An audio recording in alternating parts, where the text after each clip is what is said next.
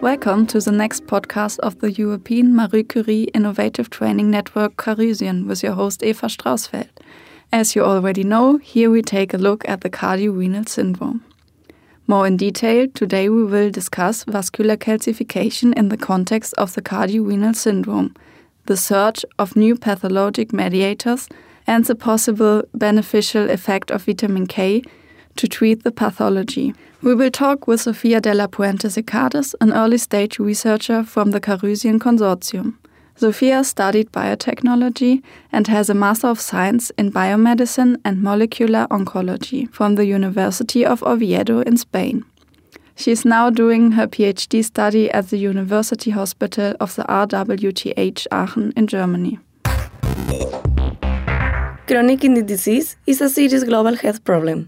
Patients suffering from this disease have a higher prevalence of vascular calcification, which highly increases the risk of cardiovascular mortality. Vascular calcification is a pathological process in which there is a deposition of calcium phosphate salts in the vessels, which results in stiffer vessel walls and an increased blood pressure.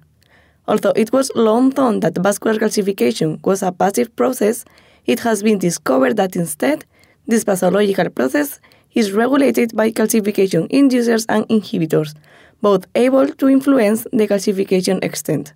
For example, vitamin K may play a crucial role in the calcification process. It activates a special type of proteins, called the matrix GLA proteins, which are inhibitors of vascular calcification.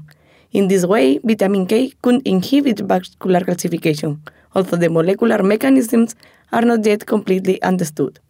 Also, it remains to be further examined whether deficiency of vitamin K is a mediator of vascular calcification in patients with chronic kidney disease, and whether vitamin K supplementation could reduce vascular calcification and reduce cardiovascular risk.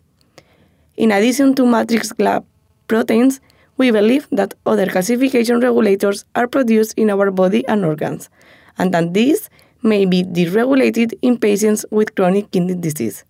In this context, also the heart can act as an endocrine organ secreting proteins and peptides into the circulatory system.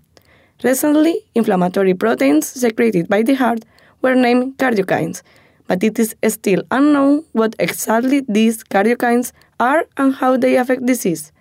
So one of the main aims of my PhD is to study whether these cardiokines have an effect on vascular calcification.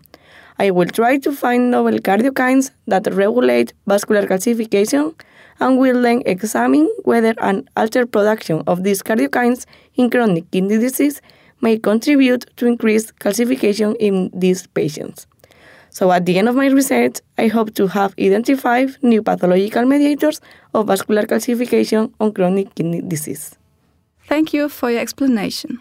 And to our listeners, I would be glad to welcome you to our next episode of the Carusian podcast.